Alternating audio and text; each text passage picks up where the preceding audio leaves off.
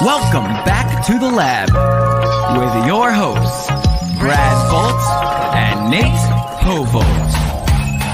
Welcome back to the lab. Back to the lab. Welcome back to the lab. Back to the lab.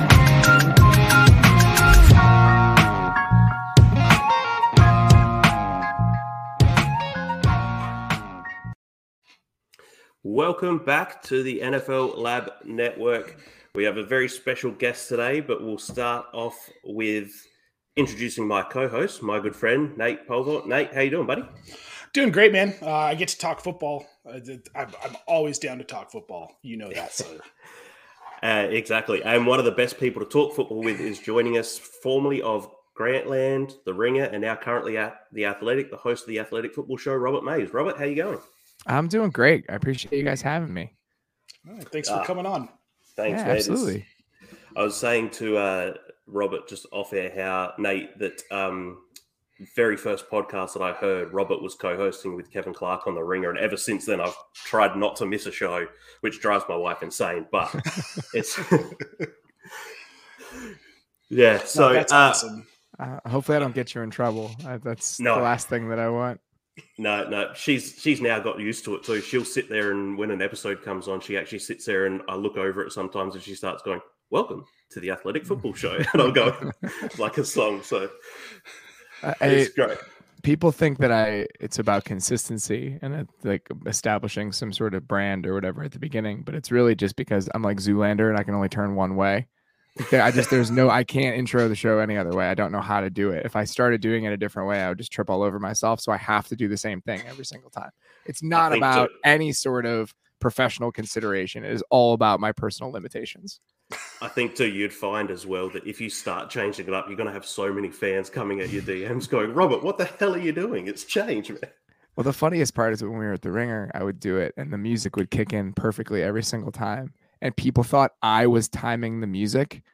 The music doesn't exist when we're starting to do the show. The producer does that afterward. So I appreciated that everyone thought I just had perfect timing every single time we do the show. In reality, I'm not hearing music as I do it. So just a little how the sausage is made podcast moment there. Right. Well, I figure we'll go into some of the news of the day. The big news of the day, obviously, is Gronk retiring. What's your initial thoughts on it, Robert? I'll believe it when I see it.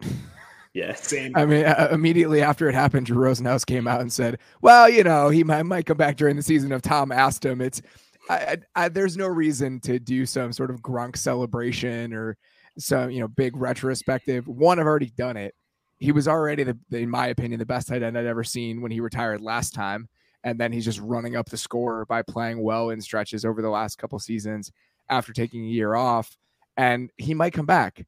I mean, there's absolutely a world where it's November 20th. Cam Brate gets dinged up.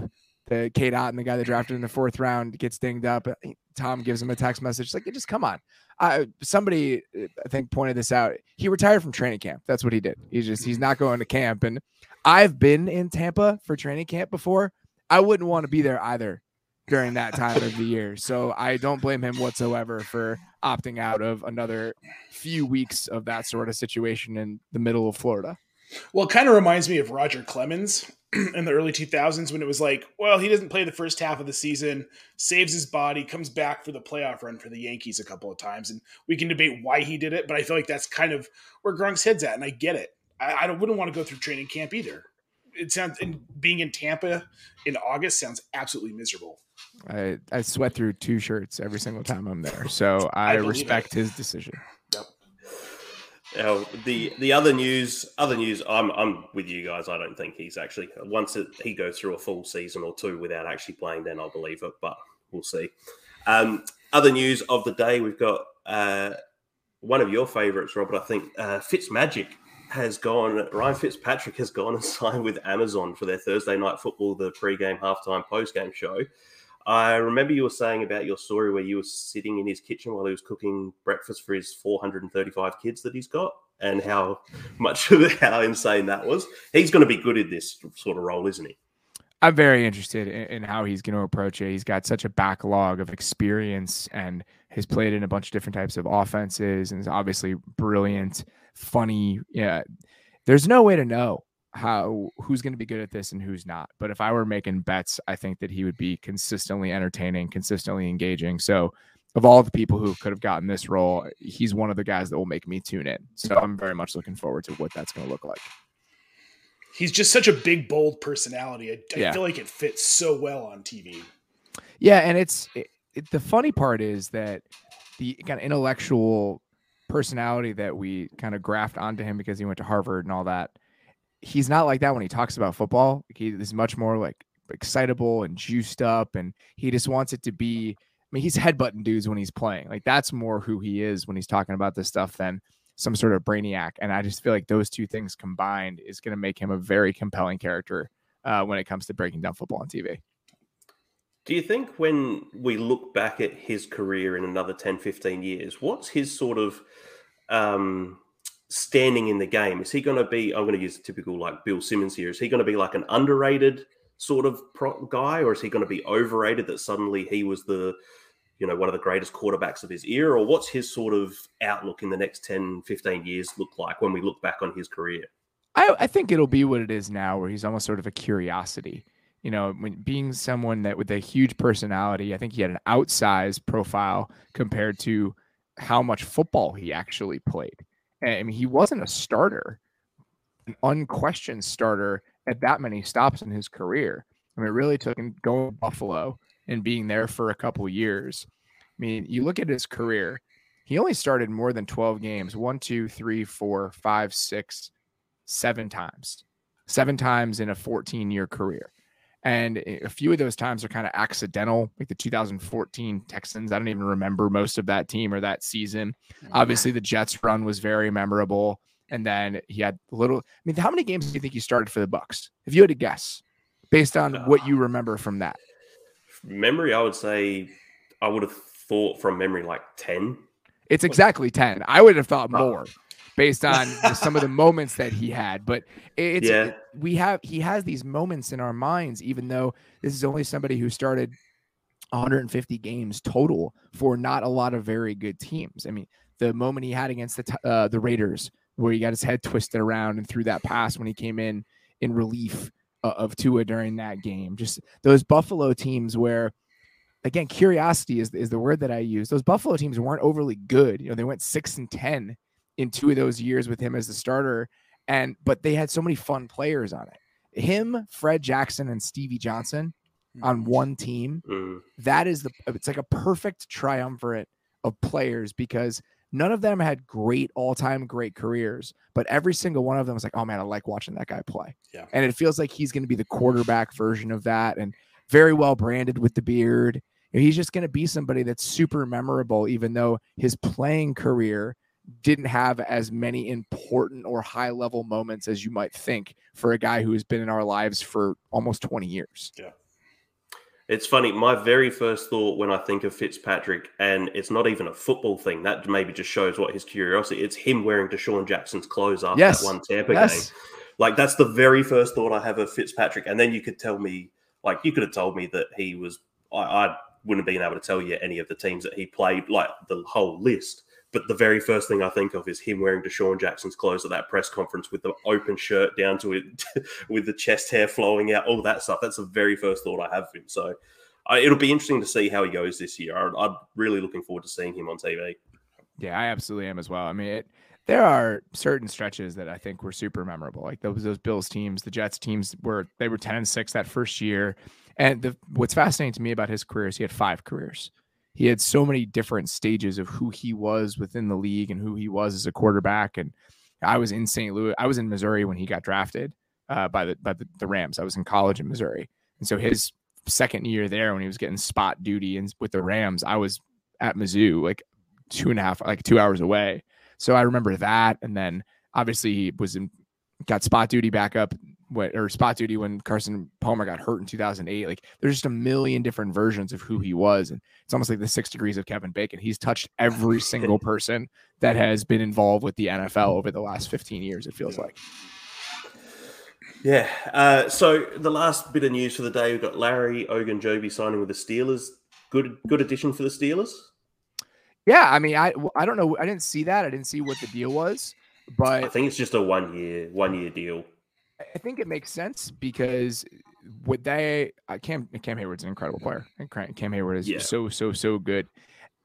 What Stephon Tuitt gave them was a bit of volatility along that defensive front. He was so. I remember talking to Keith Butler, the former defensive coordinator, about him when that position group was just wrecking people a couple of years ago when Bud Dupree was still there, and just kind of talked about how Cam Hayward is somebody you could just rely on all the time, just always in the right place, always doing the right things, just such an underrated player. And Tua was somebody who took a lot of chances, was a penetrator, made a lot of splash plays. And Ogunjobi's best trait is that he's a penetrator. Like, he can make plays. He's going to give you some of those splash plays. It's why the Bears were willing to give him that monster contract before the knee issues came up and before he failed the physical. So I think that element to their defense is something that they were missing without Tuitt. So it does make a lot of sense to me.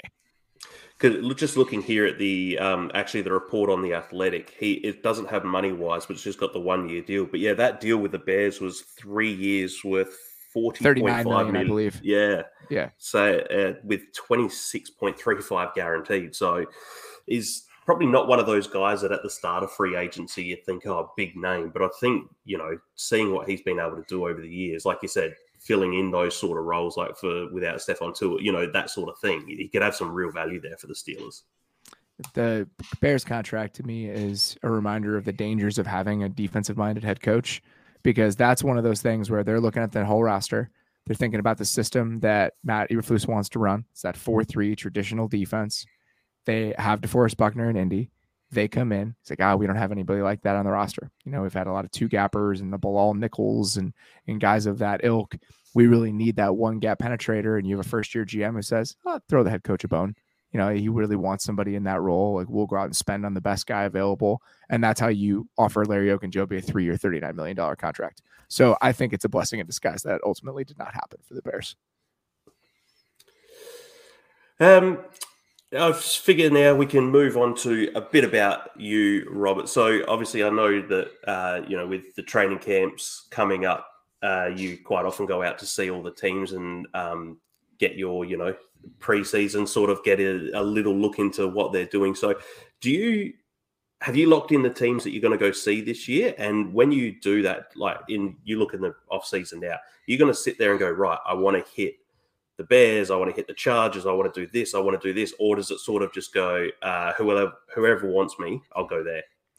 It's a combination of all of those things. I have not locked it in yet. I'm a little frustrated by that. I wish that more teams had released their schedules, because I would really love to know where I'm going and when. I have some idea. I have a rough outline of what the path will look like, but you need to know the off days in order to really plan it out, because if a team's just going to be off and you were planning on spending one day there, then you have to refigure what the route is going to look like. There are some teams that I know I'm going to go every single year. Like the Rams and the Chargers practice 10 minutes away from each other in Southern California. One does the afternoon, one does the morning. It's the best. You can do 2 days there. You can go to 2 practices each, and it's very convenient. I know based on going to Southern California, I'm going to go see the Cowboys because it's an hour and a half away in Oxnard from where the other 2 teams practice in Irvine. So I'm going to go up there. I'm going to do pretty much all the teams in the NFC North because it's driving distance from the house. And if I'm going to Detroit, I might as well go to Cleveland. And if I'm going to Cleveland, I might as well go to Buffalo. And if I'm going to Buffalo, I might as well go to the Jets. And if I'm going to the Jets, I might as well go to the Eagles. So geographic proximity ultimately plays a fairly large role. What I've always done is, you want to be able to make sure you're going to get something when you go there. So you talk to them in advance and, this is what I'd hope to get. And is it possible? And so some of that plays into it. And then I'll fly to little pods. Like last year, I flew to the Southeast and I drove around the Southeast, and I'll fly out of there to the West Coast and do the West Coast and fly out of there. So that's typically how I've orchestrated it in the past. It's very fun. I mean, it's like a little puzzle that is frustrating to put together, but it's also really enjoyable to put together when it all crystallizes and kind of falls into place. It's a nice little exhale moment. So I'm looking forward to that sometime in the next couple of weeks. Nate, you go. Oh, you got in. No, first of all, I was going to say that sounds amazing. I'm pretty sure I could convince my wife to do it, honestly. I mean, she works in the fantasy industry with me as well anyway. Really into football. I got really lucky on that one. Yeah. Right. She's actually an editor in the industry, which is even better for me as a writer. It's like I can run stuff by her first before my actual editors see it, so I don't look like an idiot. So when you're kind of like deciding on teams, you say a lot of it's geographic, but is there any sort of like, well, I know this team's going to be in the hunt this year, or this is a team I think people maybe aren't looking at as much as I want to see in camp because they could surprise some people in the league? Yeah, there's definitely some of that. One of those teams, I was thinking about it where I wanted to go this year. I was like, I really want to go to Philly. I really want to go to Baltimore. Two teams I didn't hit last year that I feel I'm particularly interested in. So there's always some of that. And, like the Colts, like last year with Carson Wentz, it's like I definitely wanted to go and kind of hear what their plan was for Carson Wentz. Carolina was like that last year, where they traded for Darnold, and I was interested in why that happened and what the plan was. So I wanted to go to Carolina. There's always some that Miami was like that last year, where you have this like big season for them and what it was ultimately going to look like. And so there's definitely some of those considerations every single time I put something like this together for sure. Speaking of like obviously off season and teams that you're looking at, so I'm going to combine a couple questions that I had here. What's a team that you liked their off season, and what's like or teams, and what are some teams that sort of went like, what the fuck are you doing? Like with their off season, because obviously, like, unfortunately, I'm a Panthers fan, so you can mock me as much as you'd like, but in a weird way, as weird as their offseason was, I actually liked their offseason additions by bringing in Austin Corbett for that line, bringing in Bradley Bozeman, drafting Ike Ekwonu, because then you get like guys who are depth pieces now. Like a Cameron Irving isn't a necessity to start at a left tackle like he had to last year. He's a good guy you can plug in for a few plays if there's an injury or a spot start here and there, as opposed to your long-term line. So what was your sort of view on the offseason of a couple of these teams? Off seasons I liked. I just love what the Eagles did. You look at the players that they added and it all makes sense. You have these 3 first-round picks. Instead of drafting a receiver, go use one of those first-round picks to trade for A.J. Brown, who I think is a full-blown superstar. I mean, my feelings on him have been well documented and well communicated in the past. I think he's really, really good.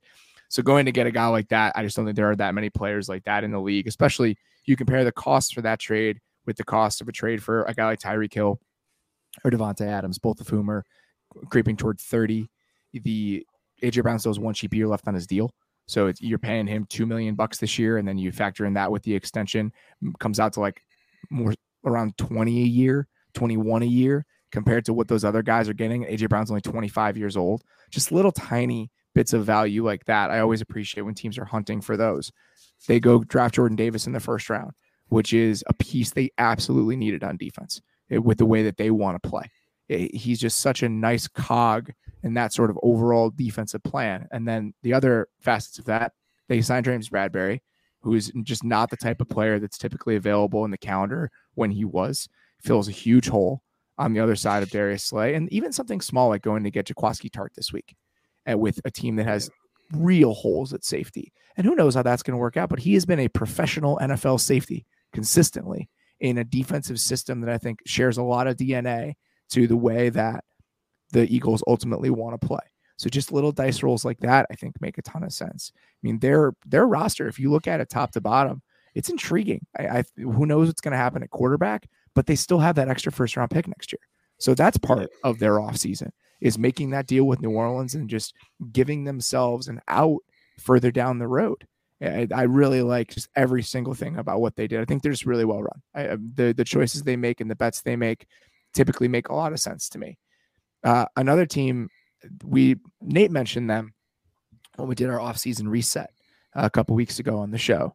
We were doing a team that had a sneaky good offseason, and he brought up the Bucs, and he's like, that feels cheap. And I was like, no, that's a great answer, because we just wouldn't usually throw them in there because they're a contender.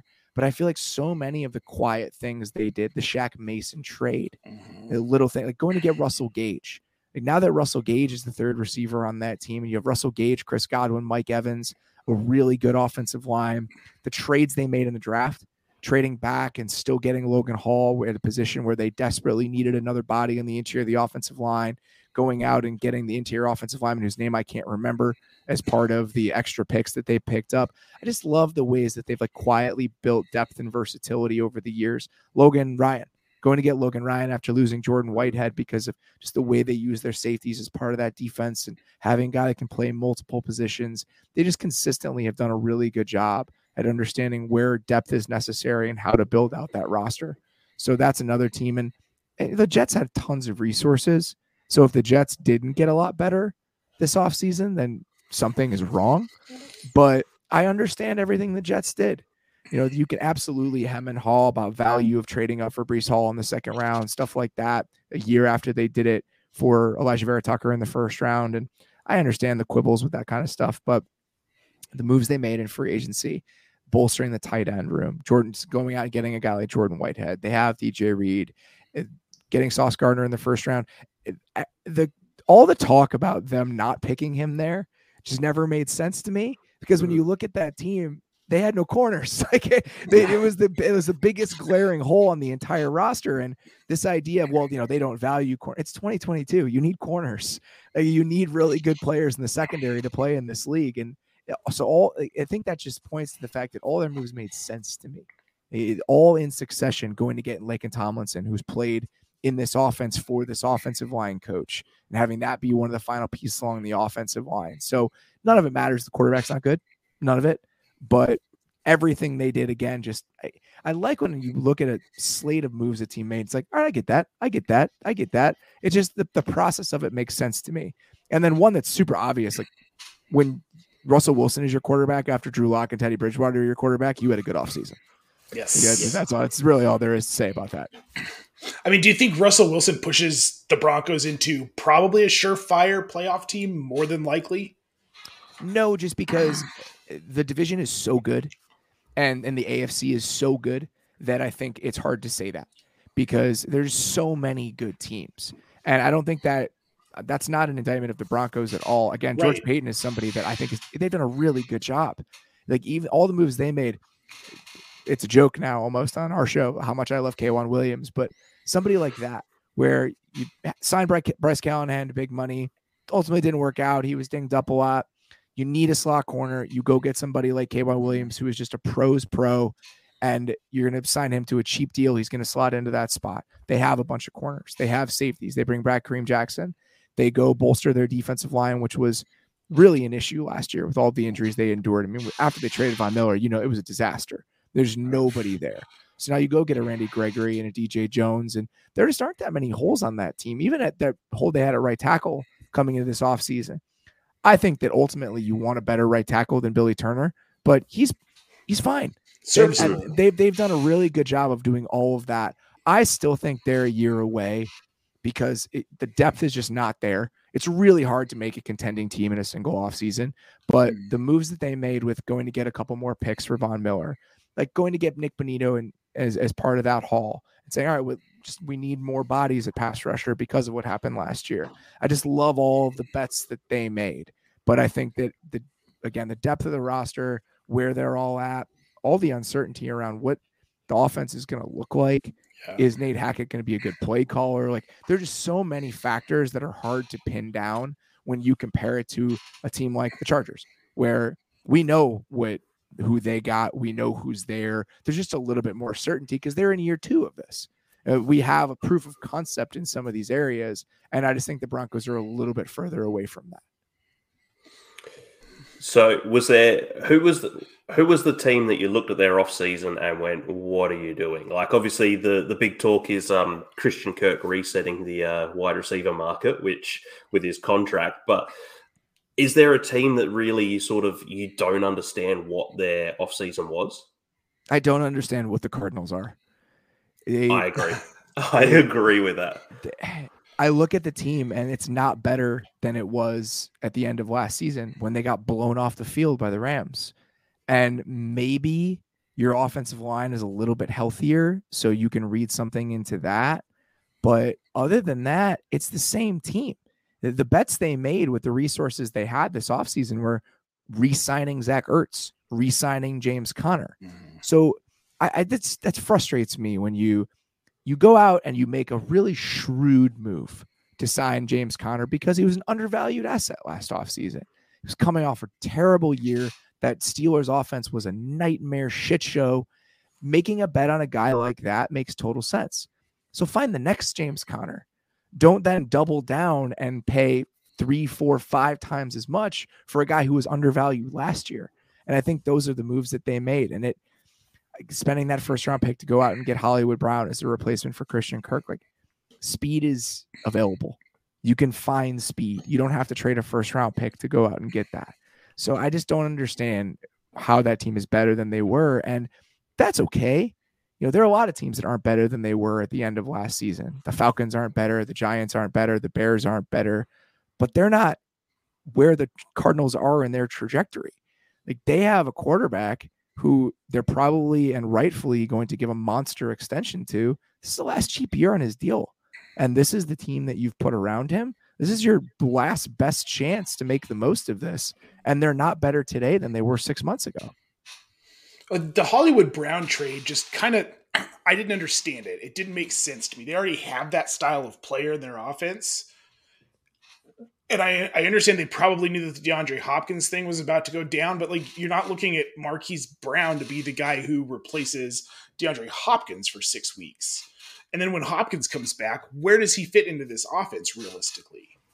He plays the Christian Kirk role, but that's fine. But again, you're paying a pretty big premium to go out and get that guy to play that role. Mm-hmm. And then what does Rondale Moore do? A guy you drafted in the second round last year. You drafted Andy Isabella in the second round a couple of years before that.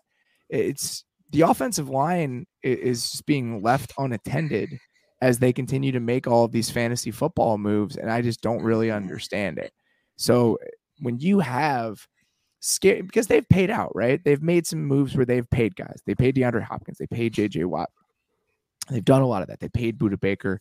They have some expensive players, so they don't have a ton of money to throw around, even with a quarterback near the end of his rookie contract. But using those scarce resources you did have to trade for a tiny, fast wide receiver, re-sign guys that are creeping toward the wrong side of their career to fill out the rest of your offense, and then not upgrading the offensive line whatsoever.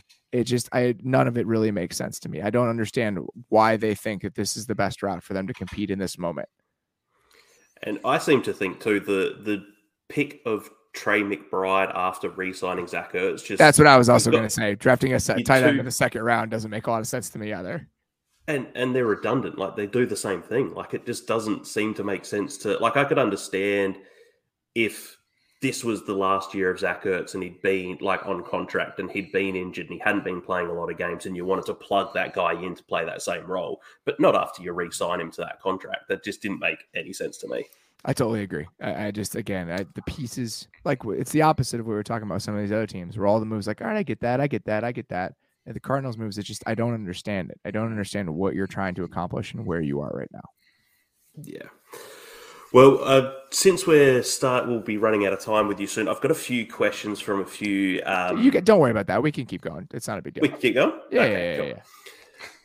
Well, then, so one of my favorite shows that you guys just did recently was your episode with Nate and Deontay, just talking about your defenses and everything that you rules. I don't have to say shit. I can just sit there and listen to them for an hour, which is amazing. Makes my job really easy.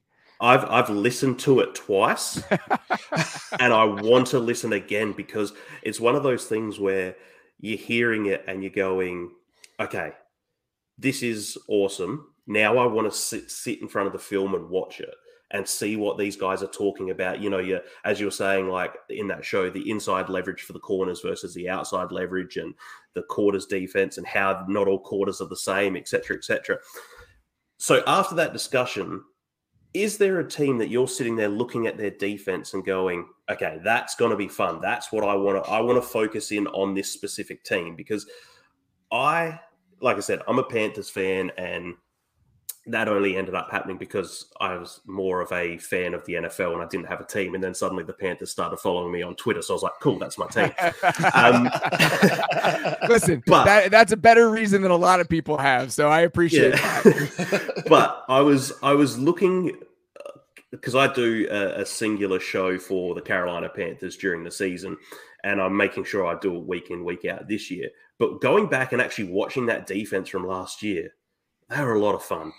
I love that defense, and a few of those additions, like bringing in Xavier Woods as another safety option, because then you can rotate Jeremy Chin down to sort of play that hybrid linebacker role, which he can be so effective at. Shaq Thompson, I actually think, is quite underrated. He's actually kind of the glue of that team. You saw how bad they went in those few weeks when he was out injured last year.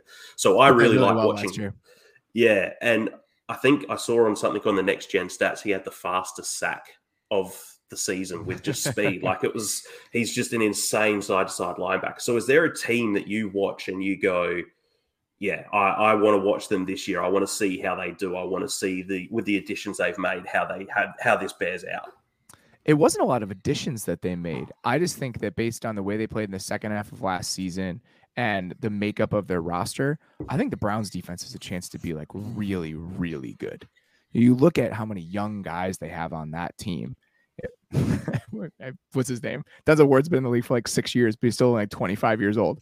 Right. So there's a lot of that. But Greg Newsome in year 2, JOK in year 2, just the youth they have in the secondary overall. I think that position group, and then the front, there's a lot left to be desired with the interior of the defensive line. But if you're going to be weak in one spot, that's not the worst spot to be. They bring back Clowney. I just think that group has a chance to be very good, especially on the back end. We live in a world where you can never have enough corners. You can never have enough flexibility in your secondary. And they have 3 safeties that they can play at the same time. They have excess amount of corners after going to draft Emerson when they did in the third round, I believe, right? Second, third round? Yeah. Whatever their first pick was. It's hard to pin it down at this point when they traded them all away.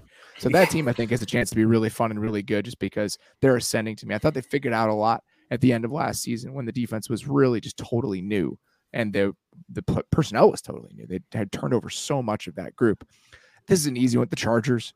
When you go out and you get a Khalil Mack and a J.C. Jackson, and the guy they drafted from Baylor, I think, is really an indication that they're going to move Derwin James down into the slot and play him there a little bit more. And again, talk about the flexibility on the back end. I think they just have so many different places they can go in the secondary this year that they couldn't go last year because of the guys they had on the team. And then they remade the front seven. I mean, Khalil Mack being there now, and Sebastian Joseph Day, and even a guy like Kyle Van Noy and Morgan Fox, and just functional human beings in those positions is going to go a long way for that team. And I obviously think Brandon Staley is really good at what he does. I just don't think he had the bodies last year. This one is silly to say because they were the best defense in the league last year, but I'm excited to watch the Bills. Yeah. I mean, when you go sign Von Miller to that kind of deal, and it's just every once in a while, there are contracts that get handed out where they're bad. When it comes to value and it comes to process and all of that, it's like, well, that's not a good contract. I don't care. I totally understand being Brandon being like, I'm not, no stone unturned. Like, we're going to win the goddamn Super Bowl this year. Like, that is going to happen. And that's that sort of move. And I appreciate that.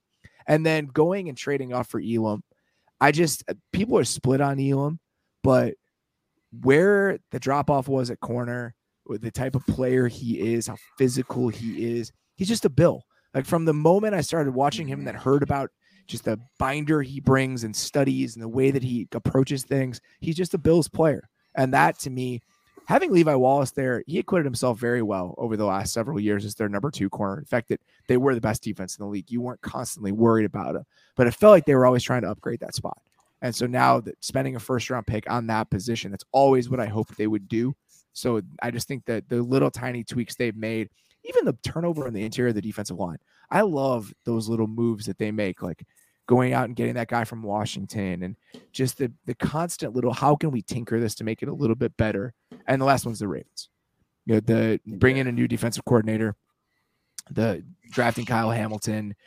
It's going to look so different, is my guess. And I love how they embrace just different versions of themselves and always have under John Harbaugh, and just this understanding that we need to keep changing and evolving in order to stay relevant. And, they're, to me, a lot of ways, like the gold standard of how that thought process goes in the NFL, and what this version of it looks like on that side of the ball. I'm really, really interested in watching.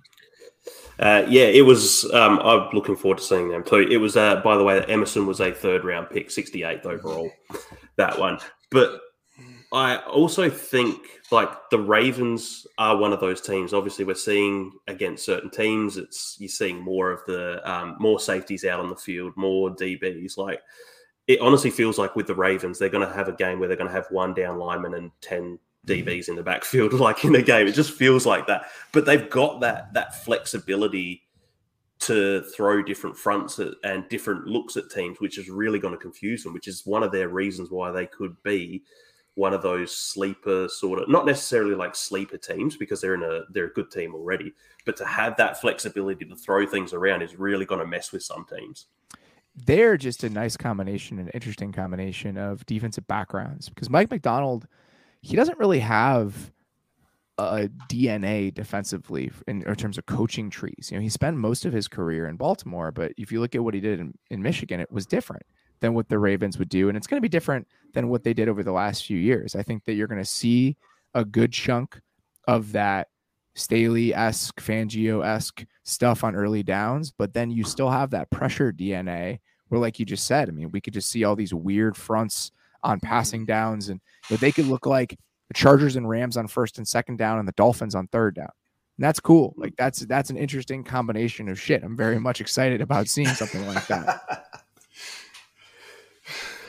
The other thing I was just thinking, like, obviously very well aware of your, I'm not going to say love affair, but your admiration of Justin Herbert. Who's another guy that you are looking forward to seeing, like, their film from, say, last year and into this year that you can see the improvements? Like, obviously Herbert had an incredible rookie season and he was great last year, and we'll see him continue to develop into whatever he becomes down the track. But is there another player that sort of is on that, maybe not necessarily the same Justin Herbert level, but a tier below that you're really looking forward to seeing how they've developed from year to year? Patrick Surtain Jr., I think that's one where I just can't wait to watch him this year. Just feels like he's ready to take like a massive, massive leap. The young guys on the Lions offense, so Amon-Ra St. Brown, Penei Sewell, just that group in general. I'm really curious how the Lions position, like skill position group, is going to shake out. Just the moves that they made and when Jameson Williams gets on the field. So that group overall, I think is very interesting, and I'm looking forward to. I'm excited to see Quentin Nelson healthy again. That's kind of a random one, but he was just really dinged up last year. He was not the same player. So I'm looking forward to seeing him back, near full strength. But those are a few that come to mind right away. I think the easy answer for me is just what Surtain can look like in year 2 and whether he takes like a big, big leap. I was expecting you to go with your very early pick in your off-season defense draft in AJ Terrell. He's already good. So that there's not a lot of places he can go. He's already one of the best corners in the league. So, and I think the same goes for the younger players on the Browns defense, like Greg Newsome and what he can do. And are they going to move him into the slot a little bit more? And what kind of role does he play? So, and then the one just on a more general level, I'm really excited to watch what the Titans and Bengals look like on defense. Those are two defenses that maybe I should have mentioned in the defense I was excited about, but the moves that the Bengals made in the draft by going out and filling out their secondary a little bit and some of the things they could maybe do with that. And I just thought the Titans defense was really good last year. And some of the things they did, I feel like kind of on the cutting edge. And I had a coach reach out to me after that defensive trends draft that the show that we did a couple weeks ago. And he said that he was going to call me with like 20 minutes left in the show and say we should talk more about sim pressures and zone defense behind it. And then we talked about it last. So he's just like, yeah, that's the one I would have said. And it feels like the Titans were the team that really embraced that. And so when you see a team that's kind of on the cutting edge and doing some things that offensive coaches are turning over in their minds, those are always the teams I like to look at. Is there, I don't know if you sort of said about those guys, is there a unheralded maybe is not the right word, but a non-mentioned sort of player who you've picked out on film that you might have been, say you've been going to watch AJ Terrell. Is there like another sort of person that you go, right, I'm going to watch this person, and someone else jumps off at the page that you sort of go, oh, wow, I've never really looked at them. Then you've gone back and gone, that guy's really good. That's a good question. I'm sure the answer is yes. Going back and watching the Packers defense a little bit last year, there are a bunch of those guys. Just like how well Devondre Campbell played, and just watching them just like consistently be, he's just a really good player. And that's just another group I feel really excited about, because they have a lot of guys like that where you go back and watch, like Eric Stokes was pretty good last year. And just there's a ton of players in that way. Adrian Amos is just always solid. So they have a lot of guys I feel like are one step down from the truly elite players at their position, but they're all really good. So that would definitely be just a group full of those players. And the other one, I love watching Demario Davis. When we went back and did that defensive lessons draft, I went back and watched the Saints, and just the shit they ask him to do is it is so hard to be a no doubt about it fantastic free agent signing, not only all the way through your contract, but into another deal after they signed him, especially as you're getting up there in age. Like what he has been to that team, that locker room, that defense for like 10 years is really, really impressive. 10 years might be a while. I don't remember when he signed there, but it's been a while now. Yeah. I'm just trying to think. Is there It's been 5 years. That was overstated. 5 years, yeah. I was going to say. It's 5 years. He's been very good. 5 is close.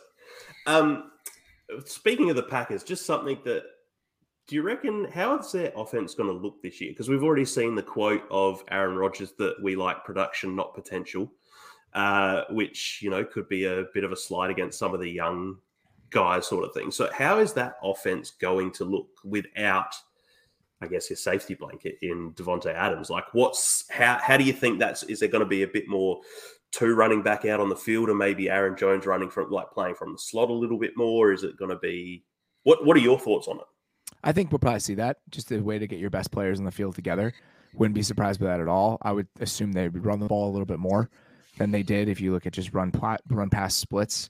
So, and I there might be a move to make still for them at that position, just wanting to go get somebody who is a veteran, maybe a little bit more reliable. So, I mean, it's one of the biggest questions the entire year is what that position group is going to look like, how reliable it's going to be, because that team, they have Super Bowl aspirations, justifiably so.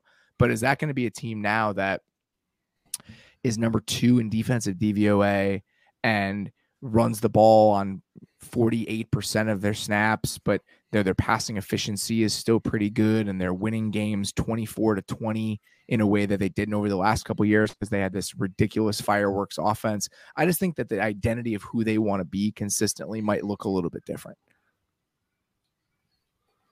And it'll be interesting to see who, like with Tonyan coming back, and Sammy Watkins is going to have an 11-catch, 200-yard, 3-touchdown game in week 1, and then you won't see him for 4 weeks, because that just seems like a Sammy Watkins special. 4 seems generous, but yeah.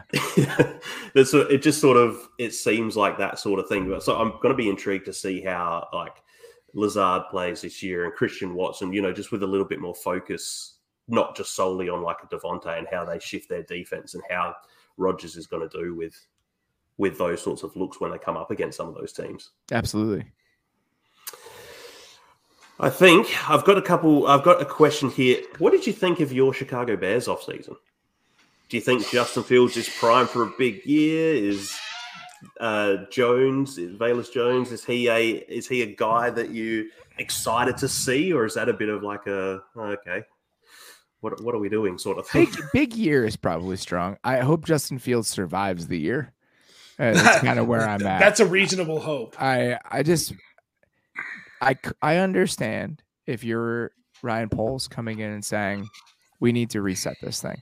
This is the foundation is rotten. The way that they did this was never going to work. We need to just hit the hard reset button, and we need to go get some assets and tear it down a little bit. I've said this multiple times, and I think that it's really telling. If you look at the group of teams that are near the top of the league in dead money, that are near the bottom of the league in cash spending, the teams that are rebuilding, like they are hitting a reset button. They are trying to wade through the shit that some previous regime put them in. It's the Falcons, the Giants, and the Bears. And the only difference between those 3 teams is the Bears drafted a quarterback in the first round last year. It's the only difference. The only difference is that they made that move. So that doesn't change the fact that they need to do things to kind of reshuffle the deck a little bit to make up for some of the mistakes and just some of the process that happened over the last few years. So trying to do that while also surrounding your young quarterback with the right pieces, I think is difficult. I think that the front office was in a really tough situation and there's really no good solution. So I just want them to hopefully, they find a functional offensive line. Hopefully the scheme and just the amount of play action that they're going to lean on and boots and all that stuff that they can kind of just lean on the bells and whistles of it all. He can have a fine year where he makes some progress in his development. And then next offseason, they can say, all right, now we have $150 million in cap space or whatever it is. And we have our full stable of draft picks. And now we can really start building this thing, because it's just a tough thing when you come in and you're saddled with, not even saddled with, but you have this arranged marriage with a quarterback you didn't pick. You're not going to have the same urgency to surround that guy, and you're not going to put yourself in a bad situation or spread yourself too thin when it comes to helping that guy. It's just that you don't have the same fire under your ass to make that happen. And I think that that's what we saw with them. So it's hard to get excited about it, but I also understand it just because they were in a really, really tough spot. Yeah, Nate has to leave us in just a second. So have you got any last questions before you need to bounce out, Nate? I just want to know, Robert, how do you feel about Mac Jones? I think that he was really good last year. And it's one of those things where we did our quarterback draft, and I was sitting there with like the 13th pick, and you had Mac Jones and the other rookies on the board. And I'm looking at Mac Jones being like, I think I know what Mac Jones is. And if you pick Mac Jones, like, is Mac Jones 90% of what Mac Jones is ultimately going to be? And that's my concern. I think he's going to be a really useful quarterback for a really long time in the right sort of circumstances. If he's a Kirk Cousins for a long time, that's okay. Like that, you can win games with that guy. But I just don't know where the ceiling ultimately is. Like, can processing and accuracy be the things that carry you in this day and age? And I think it's really difficult to be that sort of quarterback and be just an absolute monster. Joe Burrow, if you're trying to spin it in an optimistic way, you can say, look at the Joe Burrow made from year 1 to year 2. I think that Joe Burrow and his ability to extend plays, the way that he can push the ball down the field, his size, little things like that, subtle mobility, he has more of that than Mac Jones does. So I don't know if the best case scenario for Mac Jones ultimately can look like that. So I'm optimistic. If I were a Patriots fan, I'd be thrilled to get that guy in the middle of the first round, not have to trade away anything to get him, and for him to play that way last year without a ton of receiving talent.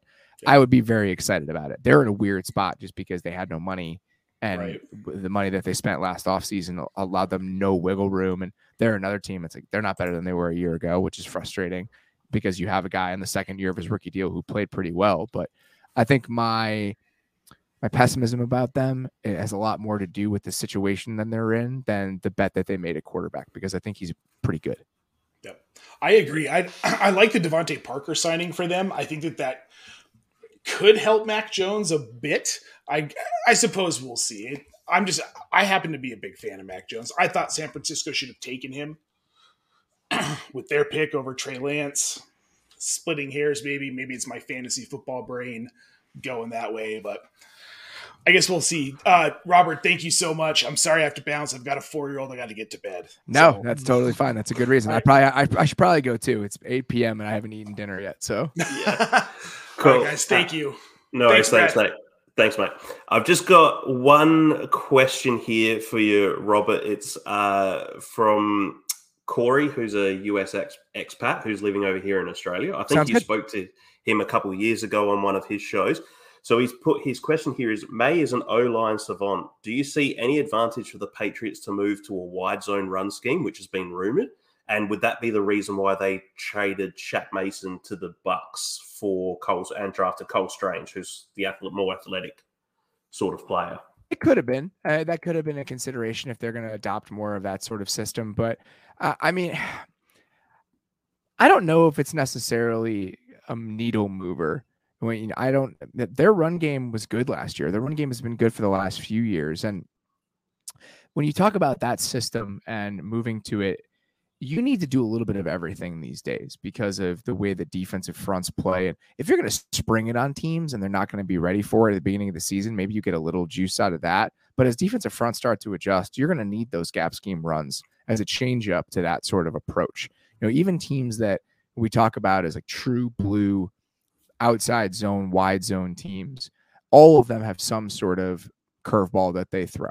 The Browns have a lot of trap plays and a lot of gap scheme plays that they do with those guards. The Rams run a decent amount of duo because it's a good little change up to what they do with the wide zone stuff. So even if you're going to adopt that scheme or embrace that scheme, it still feels like you're going to do enough of everything at this point that I wouldn't necessarily bucket it in that way.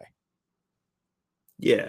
Was there any, have you heard any reason as to why Shaq Mason was traded, or is it just I really haven't. I really haven't. It just feels it. I mean, my guess is that it's financial, because they needed to save all the money they possibly could. And if they are going to move to a scheme where they want their guys to move a little bit more, maybe that was part of the reason. And there's a chance that they liked what Michael Onwenu did on the inside and wanted him to play guard, and they thought that that's where they could have used him. I mean, there's a bunch of different things that it might be, but I still feel like it's a downstream effect of the money that they've spent over the last couple of years and them needing to save every penny that they can. Yeah. Cool. Well, we shall leave it there since Nate has now gone. I'll let you go so you can have your dinner. So thank you very much, Robert, for coming on. It's been an absolute blast. It's been one of those things that I've been, I said to Nate, I'd never actually thought that I'd be able to get someone like yourself to come on. So it was great to have you on. So thank you very much for coming on. Oh, it's my pleasure. Thank you for having me, and good luck with everything. No worries. We'll see you all next week. Thank you. Sounds good. See you. So there we go, guys. That was our chat with the Athletics' Robert Mays. Fantastic guest. As I was saying, didn't actually think that it'd have a chance to have someone as amazing as Robert come on the show, but that was an incredible chat. If you don't listen to his show already, please go and find it on Spotify, Apple, wherever you get your podcasts, The Athletic Football Show. 2 to 3 shows a week for those guys. One of the highest IQ shows that you are going to find. So real big thanks to Robert for coming on the NFL Lab Network, and we shall see you again soon with hopefully another big guest coming up. All right. Thanks, guys. Welcome back to the lab. Back to the lab. Welcome back to the lab. Back to the lab.